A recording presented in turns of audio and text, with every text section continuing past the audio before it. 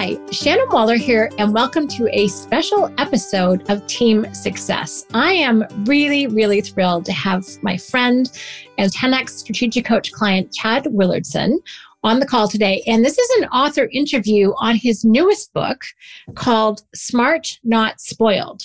So normally this Team Success podcast is all about people's professional teams, but today we are going to have a special conversation about your personal team, aka your family. And Chad, I am really excited because you have written a book with your financial expertise about how we can have even more successful families and have our personal legacy in terms of how our kids end up, which is, I don't know about anybody else, but super important to me that they're happy and successful and can make their own way in the world. Because I know when I was young, I was like, how am I going to make a living? Never could have I dreamt of what I'm doing right now. So I am thrilled that you have written this book. So first of all, thank you and welcome to Team Success. I appreciate it. Happy to be here, Shannon. Thank you. You're welcome. Now, you've also written a book called Stress-Free Money, which is for the person listening. Right? For everyone listening as an adult. But now this book is really for kids. So I'm excited for, as you're listening, to understand these money mindsets that you can coach your kids on. Also, it may involve some personal reflection for yourself because you may go, oh, I wasn't raised with that. I need to learn a few things. Chad, before we jump into what those money skills are, what inspired you to write the book? You work with a lot of wealthy people and you've got 5 kids of your own, which is kind of incredible. So what inspired you to write this book? What was your motivation for wanting to get this out there?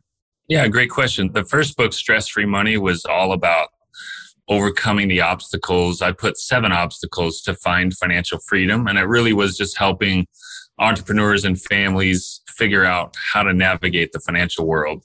But then I just, of course, after taking care of myself, it's like the analogy of put the oxygen mask on yourself first and then put it on your kids next. And as a father of 5, my thought quickly turned to how do we empower the next generation to be financially thoughtful and capable? And I thought back to my own upbringing and what do we talk about at home at the dinner table about money? Did we talk about it at all? And one of the things I see in our clients is that whatever they were taught about money as children stays with them, regardless of their future. They may be very successful financially, but if they have some things in their past, it's kind of that money blueprint. It gets planted in their mind at a very young age. And so the goal, what inspired me to write Smart Not Spoiled, was to give parents and families specific actionable ideas of the what and the why and the how to teach kids about money. And the spoiled part, I think, is important because we're all in a world with so much more access than when we were growing up as kids. Mm-hmm. At least the concern for me is that I don't want my kids to grow up to be spoiled. I want them to learn to struggle and to overcome challenges and to be smart with money and not just think that the bank of mommy and daddy is always going to take care of them regardless, right? So those are some of the thoughts I had as I wrote this book. That's amazing. And in terms of, both of us know a lot of people like strategic coach clients, like very successful entrepreneurs, very successful team leaders, people who do well financially. And there is a bit of a danger. And I know it's a massive worry. First of all, most people grow up with a lot of stress talking around money around the dinner table. So that's point number 1. Yep. But number 2 is they worry about how their kids are going to turn out because we live in a much more, for the most part, abundant world than the one that we came from. At least we see that a lot. So do you see that as a concern that some of your clients have as you help them do better financially? They're worried about their kids? I'd say that's the number 1 concern. I think it's almost, especially the more successful you are, the success and the money for yourself, the cash flow, that's less of a concern because you've kind of already got that taken care of. Now your concern is, how do I not ruin my kids? Because, a lot of our clients are first generation wealth creators. They're entrepreneurs that struggled, that had this great escape story where they created something that was their dream and now it's become successful. And then they look at their kids and they're like, wait a second. Where's their struggle and challenge and overcoming perseverance story? Where's that going to come from if they've got so much material abundance surrounding their lifestyle? And, when I've talked to clients about this book, Smart Not Spoiled, they just want to get their hands on it right away because it's like, that's their number 1 concern. How do I keep these principles and values in my family? And what do I teach my kids about money when money is not a struggle? We're not struggling to buy groceries. how can I teach my kids all the financial skills so they can go out in the world and be independently successful and not dependent on me? Yep, that makes so much sense. I hear that a lot too. So before we jump in, I'd love to know a little bit about your past. How were you raised? How was money handled in your family? And what was your own story for how you got here? So I'm the oldest of 4 kids. We grew up in a very modest middle income household. I know by the world standards, we were probably doing very well. But as the oldest of 4, my parents are pretty frugal. And we didn't talk about money much. I mean, I saw my mom balancing the checkbook. She would use coupons at the grocery store and she would write down her transactions in her little checkbook. I remember that. But I didn't get a lot of money lessons or money guidance as a kid. I just knew that, we didn't go on big vacations. We didn't even go out to eat very much. It was too expensive. And so a lot of the sports camps that all my friends could go to, they cost $100 or things like that. And we couldn't afford to do it. There wasn't anything wrong with that. I didn't feel sad for myself, but I did have motivation to be successful someday, that I wouldn't have to worry about the expenses. I could have more choice and freedom. But I would say I was raised in just a basic, modest household. Our house was around 1,000 square feet. There were 4 kids. My parents shared a 10-year-old car. So we were getting by. We were doing fine. But I think there's so much more opportunity for us today with the resources out there and with technology that we can really empower these young people to be creative and to be financially capable as they're growing up, because too many just graduate high school and then it's like, all right, good luck. You're an adult now, but really they're not prepared, not by the school system and not by the parents. And so that's what I'm trying to solve with this book. That's awesome. Yeah, there's a massive gap. And I know my parents split up when I was younger, kind of 12, I think. And, one was more frugal. And so what I got was not stress-free, but the stress part of money. Sure. Because I kind of had 2 single parents, right? One paid more attention than the other one. The other one was just, frugal about it. And when my dad met my stepmom, she was a CPA, or CMA. So she kind of, he was more penny wise, pound foolish, I think is what we would have agreed on. So so the messages that we all get are, it's not clear financial literacy. It's not something it's okay to talk about. It's not something that, my kids have asked me because they're like, okay, we're rich. I'm like, I don't consider myself rich. But compared to some of their friends, we are well off, right? So how do we talk about this without getting super uncomfortable? It's like almost as uncomfortable as some of the other conversations we need to have with our kids, probably maybe even more so. So it's interesting. And I'm thrilled that you are setting a huge, massive context and laying it out in terms of what they are. So we're going to dive into as many as we can. One of those studies, Shannon, said that parents are more comfortable talking about drugs and sex to their kids than they are about money. Mm-hmm. And it's like, why? Why do we make it such an uncomfortable topic? Maybe we're insecure about how much money we make, or we want to be confidential because we have a lot and we don't want our kids to feel entitled to it. But the point is, let's make money a comfortable family conversation. Let's not be so weird about it. Let's not make it just emotional. Yeah. Parents fight about money. Families fight about money. And so if that's all the kid sees, then they think money must be bad because my family, when they talk about it, they fight. And that doesn't need to be the case.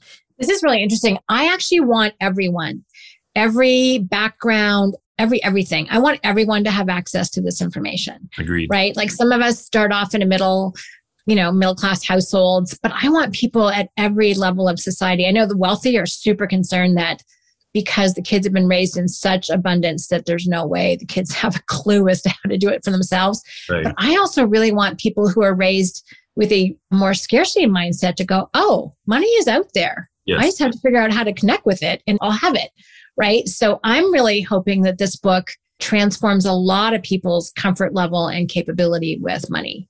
I hope so. I'm sure eventually our publisher will have, I think we did it on the last book, Stress Free Money, where she had the Kindle or the ebook or something was like 99 cents. So I hope it's accessible and read by people of many different backgrounds for sure.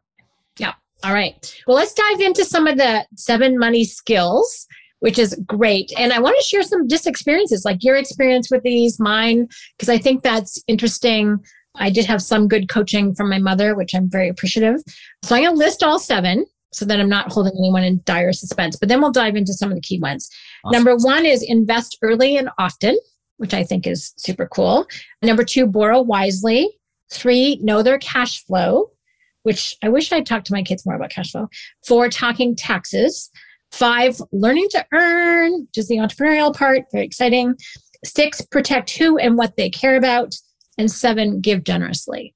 So those are the 7 money skills. So let's jump into number 1. We'll touch on what we can, but invest early and often. What is your advice for parents and their kids with regard to invest early and often? This comes from a situation when I was a sophomore or junior in high school. And I had a teacher who kind of went off subject and talked about how if we just invested $100 a month, every month until we were 65 and earned a growth rate of 10%, that we'd end up with almost $2 million. And I just remember I couldn't get it out of my head. I just kept thinking like $100 a month, $100 a month. That's all it's going to take if I could just invest that every month. And I was 16 or 17 at the time. And I think that lesson is something that we talk about, we hear about it, but we don't do anything about it. At least most parents, most of us don't. So teaching kids to invest early and often has actually never been easier.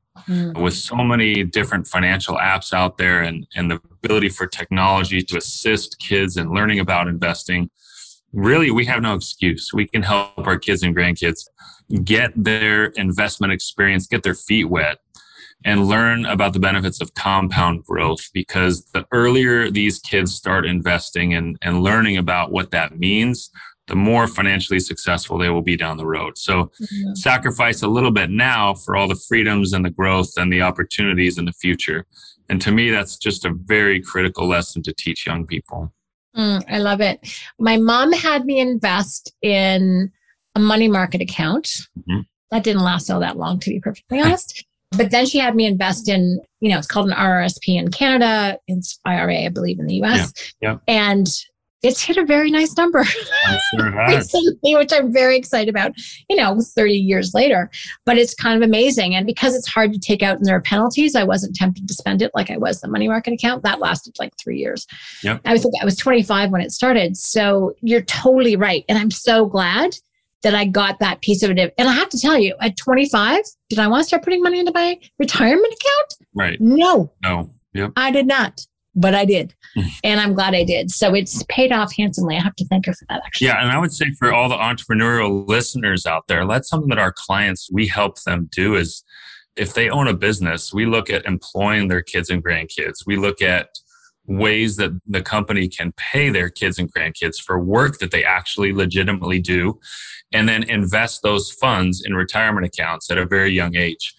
The time value of money and the compounding growth will really, really magnify what you're paying them. And there are plenty of tax benefits for doing so. So it's a win for the entrepreneur. It's a win for the family leadership.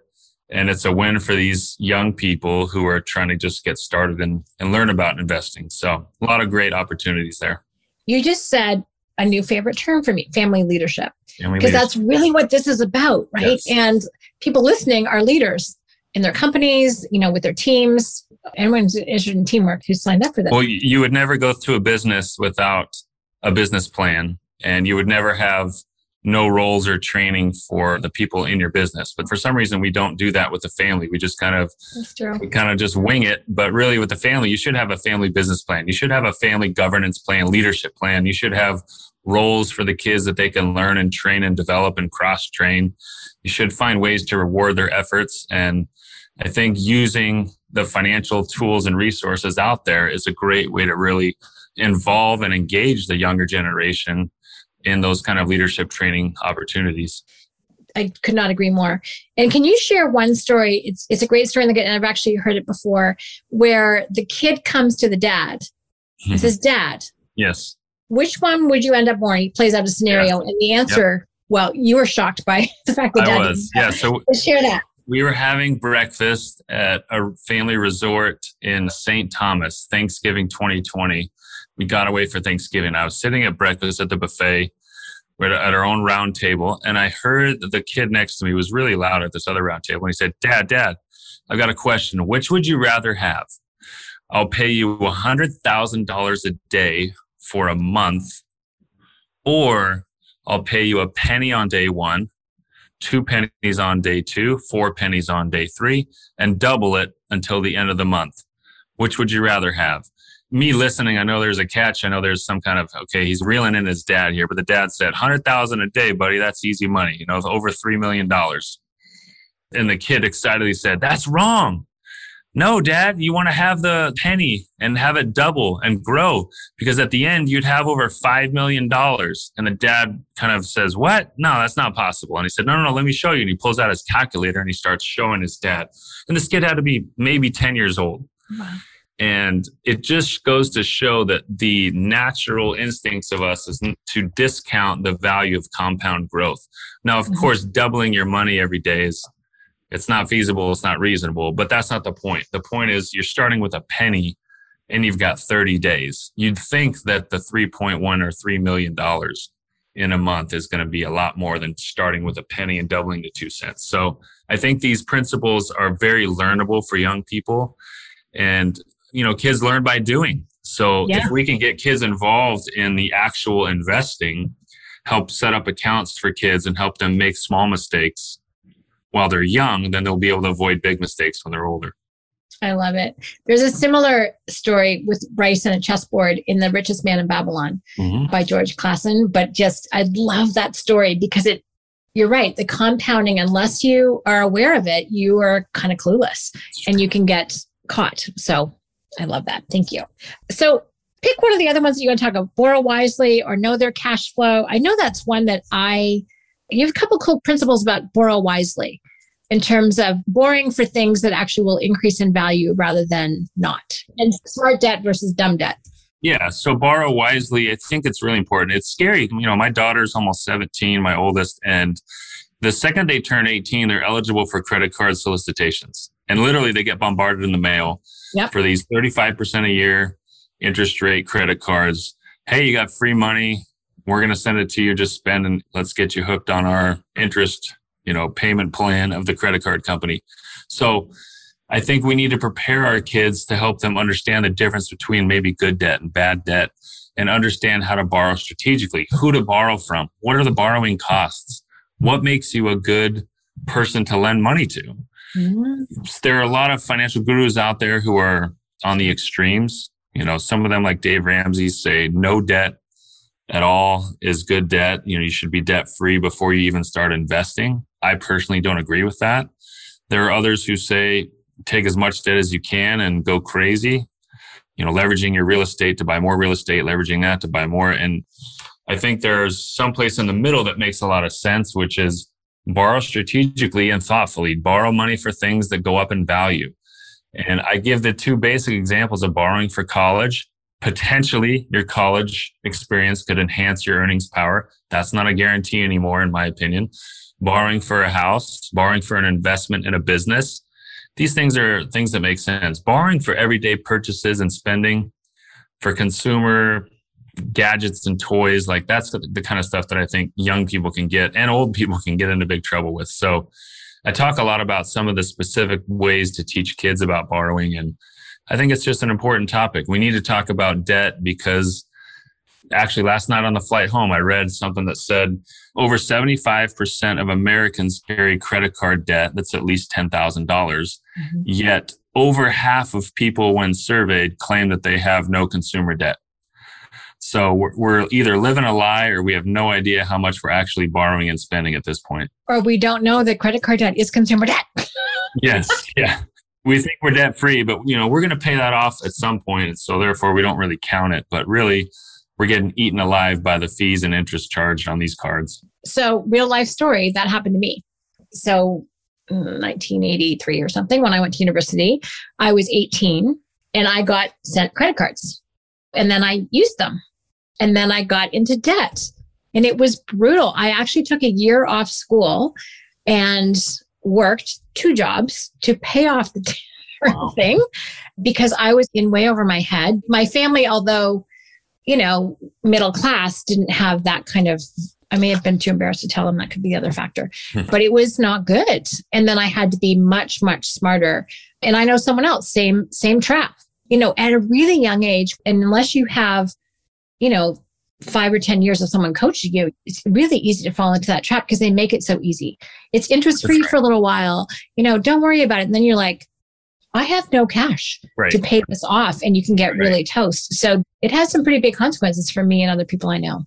Absolutely. No, that's important. I mean, educating kids around the dangers of debt and making them aware of what's out there. So yeah, I think another good topic to talk about is learning to earn, since the audience here is entrepreneurs. Like we talk about in Coach, the results economy and the time economy. And I think that's an extremely important lesson for these kids is there are many different ways that they can earn money.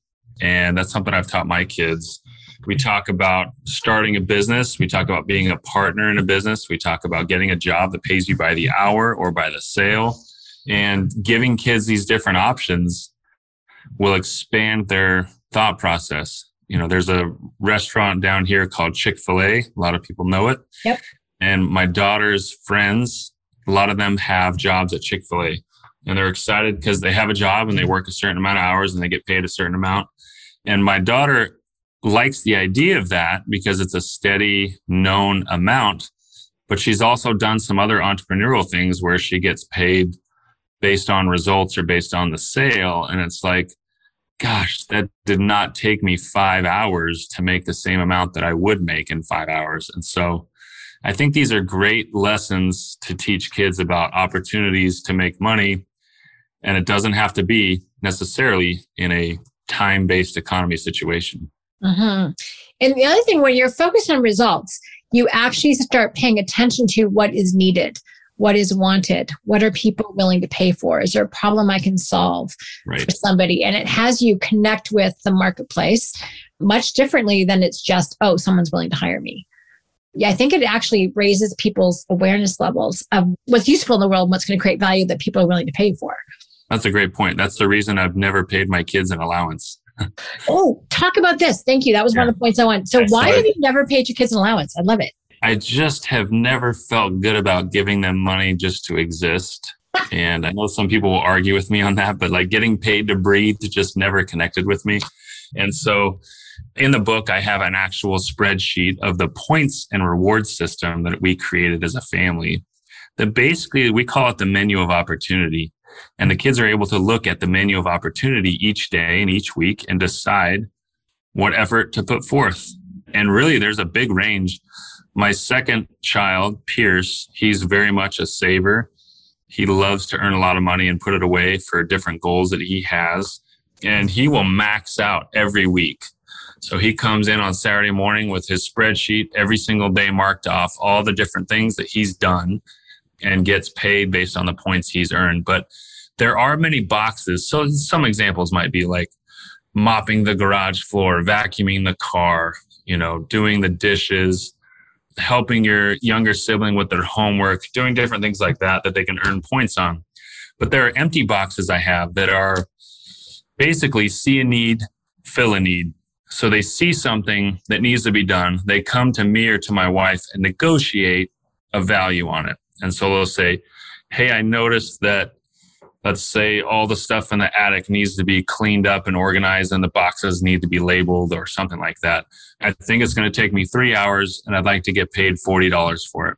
So they can actually see a need, fill a need, and find opportunities to negotiate and basically bid for a project.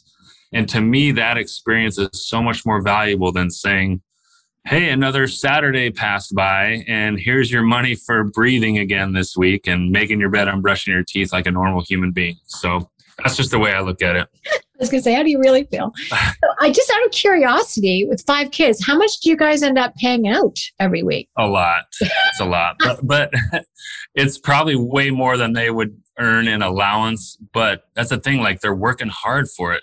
It's like the switch turned on. Actually, I did this with babysitters too. When we used to have babysitters when my kids were younger, I created a babysitting guide because I just noticed there was such a different level of babysitters. Some babysitters would plop a movie on for 4 hours and sit there with my kids, eat the pizza I bought, and then shuffle them up to bed.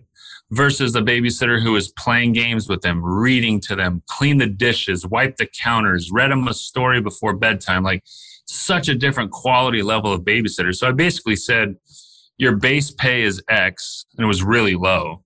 But But I said, if you want to earn more, if you do this, if you read to the kids, you get a plus $1 per hour. If you clean up the kitchen, you get a plus $2 per hour. And I made it like incentivized. If you watch a movie, that's fine. It's minus $2 per hour. If you leave the mess that was already there, that's fine. It's minus $1 per hour. So I wanted to put the power in their hands to decide how much they wanted to earn based on the effort. And the crazy thing is, as soon as we made that system for our babysitters, everyone was maxing out. And it's like every single babysitter, regardless of who they were, did an amazing and phenomenal job because they wanted the most money. And so as soon as our kids got a little bit older, when my oldest was 11 or 12, I said, all right, we're going to do this system for our kids and basically make it completely incentive based. So if they can be lazy during the week, that's fine. They're not going to have their privileges and they're not going to earn any money. Mm-hmm. But what I found is they really do put it to the test and they really maximize their effort because it's right in front of their face and there's no excuse and it's up to them. They can't blame mom and dad for a low allowance. Right. You know what I mean? Do your kids ever compete for it's like, no, I want to do that job. No, I want to do that. Do they ever fight? No, or is there just enough to do? Not necessarily, because we do have some age-based stuff. So the younger kids have a different menu to choose from that's a lot more simple. Lower dollar amount, but lower time and skill needed. So it doesn't seem like they're having issues crossing over. I love that. That's incredible. I have never heard of anyone handling babysitting that way. Yeah. What I love about it is the choice is with the person. Correct. But then there's a reason to do more, not just to be a good person to be asked back again, right. But everyone showed up brilliantly. They did. Made that possible. People don't show up brilliantly otherwise. So you actually tapped into, something that had people go to their highest level of performance. That's amazing. And I realized that because one time my wife was taking the babysitter home and paid her the normal wage. And we paid a decent wage back then because we really wanted to make sure we had our babysitters say yes. But I got home as she took the babysitter home and I saw the house was a mess. Two of the younger kids weren't even in bed. I was like, what the heck's going on?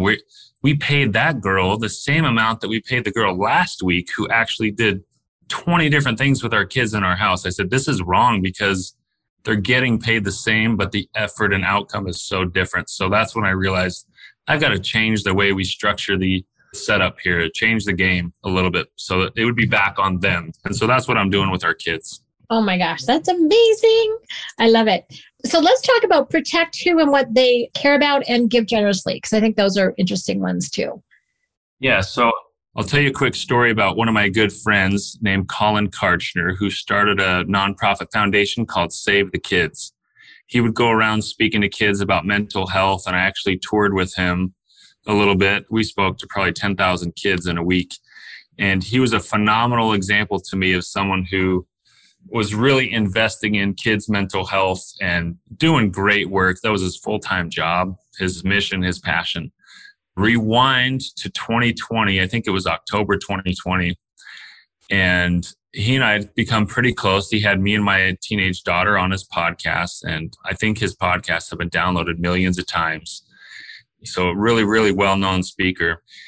And during the World Series, he was watching the World Series with his kids at his house, and he said he had a headache and he didn't feel good. And his wife was out with some friends, and he collapsed right there in front of his kids in the family room. World Series Dodger game on, and he had a brain aneurysm and passed away suddenly. 40 years old, 4 little kids. Oh. Horrible, horrible tragedy. Good friend of mine. And this was 2020, which is already a pretty crappy year. You throw onto that the fact that he had never gotten around to doing his personal financial planning and getting any kind of insurance in place. And so here he was doing so much good out in the world, but did not take the time or make the effort to put something in place to protect those, the ones that he cared about. And so they were left with a mortgage. His wife was a stay-at-home mom with these 4 little kids. And it was a pretty rough situation. And I had already talked to him many, many times about getting his financial stuff in order. And he just kind of kept procrastinating it. And so I felt like this was a chapter and a topic to talk about simple ways to teach kids about protecting the things that they care about and the people they care about. Simple stuff that they don't sound like fun topics, but health insurance, life insurance, car insurance, home insurance. The kids can learn a lot and be prepared to be adults if they learn about what it costs to protect the things that are important.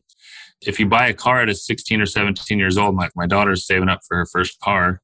She's almost 17. And the cost is not just the car and the gas. There's insurance. Mm-hmm. And you're going to think differently about getting in a little fender bender accident if you know that there's going to be significant cost increases for car insurance when you do that. So I believe this topic is, maybe it's not fun to talk about, but it's very important for these young people. My daughter bought a vehicle and the insurance on it was a motorcycle actually at 16. Oh, wow. And so, her awareness of insurance went up dramatically. She's not riding it anymore, so I'm happy about that. Yeah, so that's a really great point. And one other side topic on this, and it goes a little bit to actually their cash flow. There's lots of things I could have done better as a parent. But one piece of advice that I did give that I think was useful, two. One is I wanted my kids, when they were thinking about what they were passionate about, to regardless be good at business and be good at technology and then add their passion in. So if you think of a Venn diagram, but the business, it's like I made them both take business math in high school because that's where they learn things like checkbooks and, taxes and stuff like that most other kids, it's not the academic, they did that too, but it's practical math and they learn stuff that other people don't know. And I'm like, okay, one good check in the parent column for that. For sure. Lots in the other ones. Awesome. But it's one of those things that it's offered as sort of like, it's a lower, but it's actually in terms of the life skill, there's lots of adults who need to take that course, right? 100%. So I think it's interesting just to put a check mark on that. I think just having that awareness of the daily ins and outs, including insurance and protecting, is really key. And I also really appreciate that you have giving and sharing and having enough to share as in terms of giving generously as part of one of your 7 money skills. So talk a little bit about that. I think that's critical. Whether you have a lot or have a little, the abundance mindset is important to instill in children because they take it with them. So you may not have a lot or you may have a ton, but giving is something that you should be practicing as a family. And so I share a lot of stories. This chapter has the most stories and examples personally because it's something we've been focused on for a very long time. And when you talk about helping young people be smart, not spoiled, this chapter is number 1. It's giving generously. So having them understand that you can have a healthy relationship with money. It's not about hoarding it all for yourself. Money is a means to an end. And I teach the kids that money is not evil. It's not bad to be ambitious. The movies or the Disney movies that have the rich guy be the really evil villain in every single movie, like that's something that I really teach against. And we talk about how money is really a magnifier and it will just essentially magnify who you are. And so if you're a giver and you have financial success, you're going to be able to magnify that and you're going to give even more generously. And so I give examples. We travel a lot as a family. And one thing that we always aim to schedule in the vacations with our kids is service project opportunities, no matter where we are. Mm-hmm. And so one of the stories I share in the book is about, it was somewhere in the Caribbean. It might have been the Bahamas, but we took a day and took a taxi ride. It was kind of a long taxi ride out to an orphanage. And we went with the kids, my 5 kids, and visited an orphanage and spent the whole day essentially reading and playing games and doing stuff with the kids there that don't have parents. And what's interesting is, first of all, the taxi driver was so confused. He's like, what are you guys doing paying me to drive you out here on your tropical vacation, spend a whole day inside with these kids that you don't even know?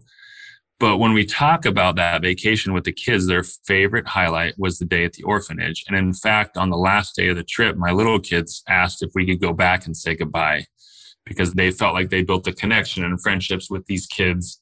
And we did some things financially for the orphanage that was cool for them to participate in. So I share a couple stories and ideas about how to teach kids to be generous, but I feel like this is probably the most important chapter because no matter how much income these kids eventually produce in their career and their business, it's only going to be important if it's significant. And if there's significant gifting and there's an attitude about money that isn't selfish, And so when you think of that topic or that title, Smart Not Spoiled, I mean, this is it right here.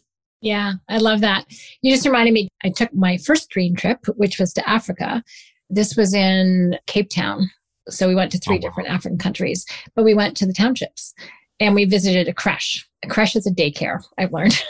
That's what it is. It wasn't an orphanage, but that is both my kids, these beautiful kids. Oh my gosh, they were the coolest. And there's like a lot of children, all dressed in warm coats because it was winter when we went. It was actually 4 years ago today that we were. Wow. Yeah, my amazing. Photos are coming up in my memories, which is really that's fun. So cool. Oh my God, it was awesome. But that was one of the highlights of the trip. And both my girls walked in and the kids were like so excited. One kid was always in front of the camera. They were super cool human beings.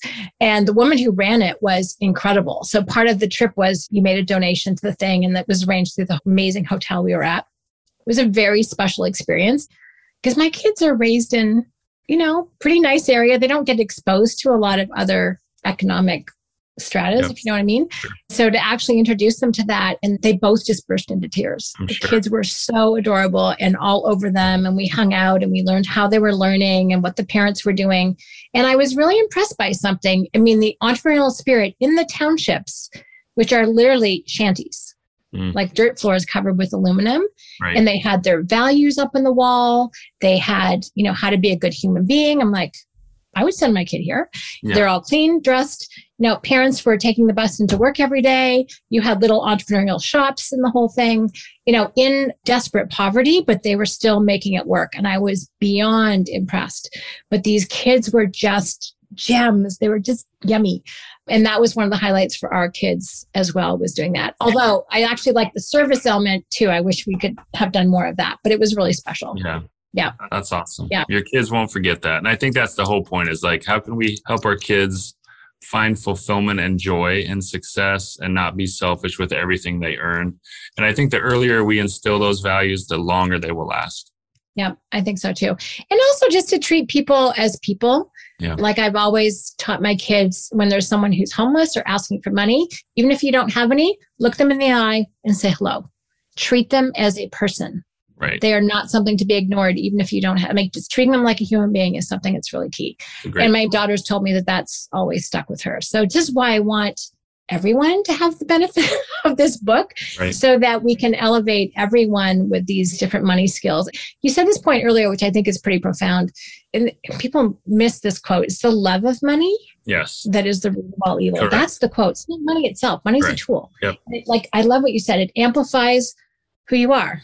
If you're a giver, it will just give you more opportunity to do that. And that's really what you're enabling people to do with this book. So the other thing I want to talk about this book is the stories and the quotes you have of what people are doing. They're like jaw-dropping. I'm like, people's creativity for how they're instilling financial literacy with their families. I'm in awe. You've collected some pretty cool methodologies, how people are equipping their kids to be successful. I think that might be the best part of the book, not the stuff that I said necessarily, but I think you're right, Shannon. I posted on LinkedIn and Facebook, and I just said, if you have great experiences or stories teaching your kids about money, please share. And honestly, I just took some of the best comments. I probably have, at least 20 to 30 different ideas and real life experiences from all these friends and colleagues and clients, and just included them in the book. I thought they'd be helpful. So me reading them, I learned a lot myself even. I thought, you know what, that's a great idea. I would have never thought of that on my own. So I'm hoping Smart Not Spoiled, this book, is more like a resource guide of great ideas for families to really make money a comfortable topic and to help empower their kids and the young people in their lives to be really successful. Well, I love it. And I think without the context of these skills, the stories would just be stories. Sure. They would just be kind of random. So I think it's the actual examples, it's the inspiration, but then you provide a really clear game plan, which I think is really essential. And some parents are going to be like, oh, good, I'm good at 4 of these, but 3 of these I need to up my game, right? I mean, as you read it, you'll be like, oh, I had a different mindset. I need to upgrade that one a little bit. So I actually think that for a lot of parents, just let's put adults of all ages, sure, it will be very educational and very accessible. So I'm super excited because now that I've got lots of homework to do after reading the book. Again, some of them I can go check, but there's others like, let's work on that. So I appreciate you sharing your kind of awareness and your consciousness and what you've put in place with your kids. You and Amber have, such a beautiful family, and solving problems innovatively that other people, I might have experienced the same thing with a babysitter, didn't come up with that system, right? So I think that's pretty phenomenal. So I'm very appreciative. I know you've got some cool things in the works. I mean, this book's just coming out as we're recording it, this conversation, but what's your big plan? Like, what's next after this? Yeah, it's a good question. One thing that has come because of this book is, and it's in the very early stages, so it'll be interesting when people are listening to this podcast, how far along we are, but co-owning a company called myfirstsale.com, which I think is something that all parents should look into. It's really, really cool way to teach kids about entrepreneurship. So it's myfirstsale.com. But the really exciting next level for that is the app we're creating. It's called Gravy Stack. And I hope the name doesn't change by the time this goes live, but it's called Gravy Stack. And it's going to be essentially a financial literacy app for children that will give parents, children, grandparents, mentors opportunities to teach and challenge kids and offer them, even to provide that opportunity to pay them for the work that they do. If I could combine a bunch of different apps in one that it will include, it'll almost be like a Venmo wallet for kids. It will be like a Greenlight financial debit card for kids. It will be like a thumbtack where you're outsourcing jobs, where kids can say to the people in the neighborhood, I'm really good at mowing lawns and edging, or I'm going to do the trash can services in the neighborhood, and people can accept or reject the jobs. And then it's also going to be very much gamified to where kids have fun challenging each other to set goals. If someone's saving up for an electric scooter for $400, they're going to be able to learn financial things on the app, earn points and get paid, and it will show their progress towards reaching that goal of saving $400. And then it can have different buckets like giving generously, sharing, and donating to charity. They can have a bucket that says saving for college. And so grandma and grandpa or other people in their life could say, what are some things, some challenges that I could donate to that would go into the college bucket? And it just gives kids a chance to learn how to earn money, how to be valuable, how to manage money, how to set goals and achieve them. And it's something that we're really excited about. So that whole opportunity has come because a friend of mine got word that I was writing this book, Smart Not Spoiled. So we will see where it goes. I love how you have a goal and then the byproducts sometimes end up being bigger than the achieving the actual goal. No doubt. My entire career is a result of that. So I'm a fan. Well, I'm excited because the app will make talking about money normal. Yes. Right? It'll make it not a big deal. It'll make de-stress it. It will take a lot of the emotion out, as we talked about earlier. And I'm excited for that because I know I don't know how well I do it, but actually having it, on a screen will make it pretty tangible for people, where right now I think it's a little money, especially plastic or digital money, isn't terribly tangible, right? And so when you have games and you have things that you can do and then you can go to the store and get it, that makes it way more tangible. And I think that will be a massive contribution to everyone's capabilities with money. So that's the goal. We're creating the infrastructure so that it will be very user-friendly and fun and easy for kids, but also engaging so that they can have those money conversations with people around them. And it's not weird or scary, but they actually are learning a lot along the way, having fun along the way, and not just learning how to spend money, but learning how to earn money in ways that they enjoy. Yeah, which, that supports entrepreneurism, which is what we are both about. 1,000%. So we love that. Well, Chad, thank you. It's super fun to talk to you about one of your massive, it's not even a passion project, but it is a project you're incredibly passionate about. And I know for me as a parent who's struggled with exactly these conversations, I'm very excited. And I'm just thrilled to play a small part in hopefully what is an absolutely raving, massive success for you and for everyone who learns from it and who gets to use the app when that's ready. So thanks for being on today. I really appreciate you having me. Thank you, Shannon. Okay, you're welcome.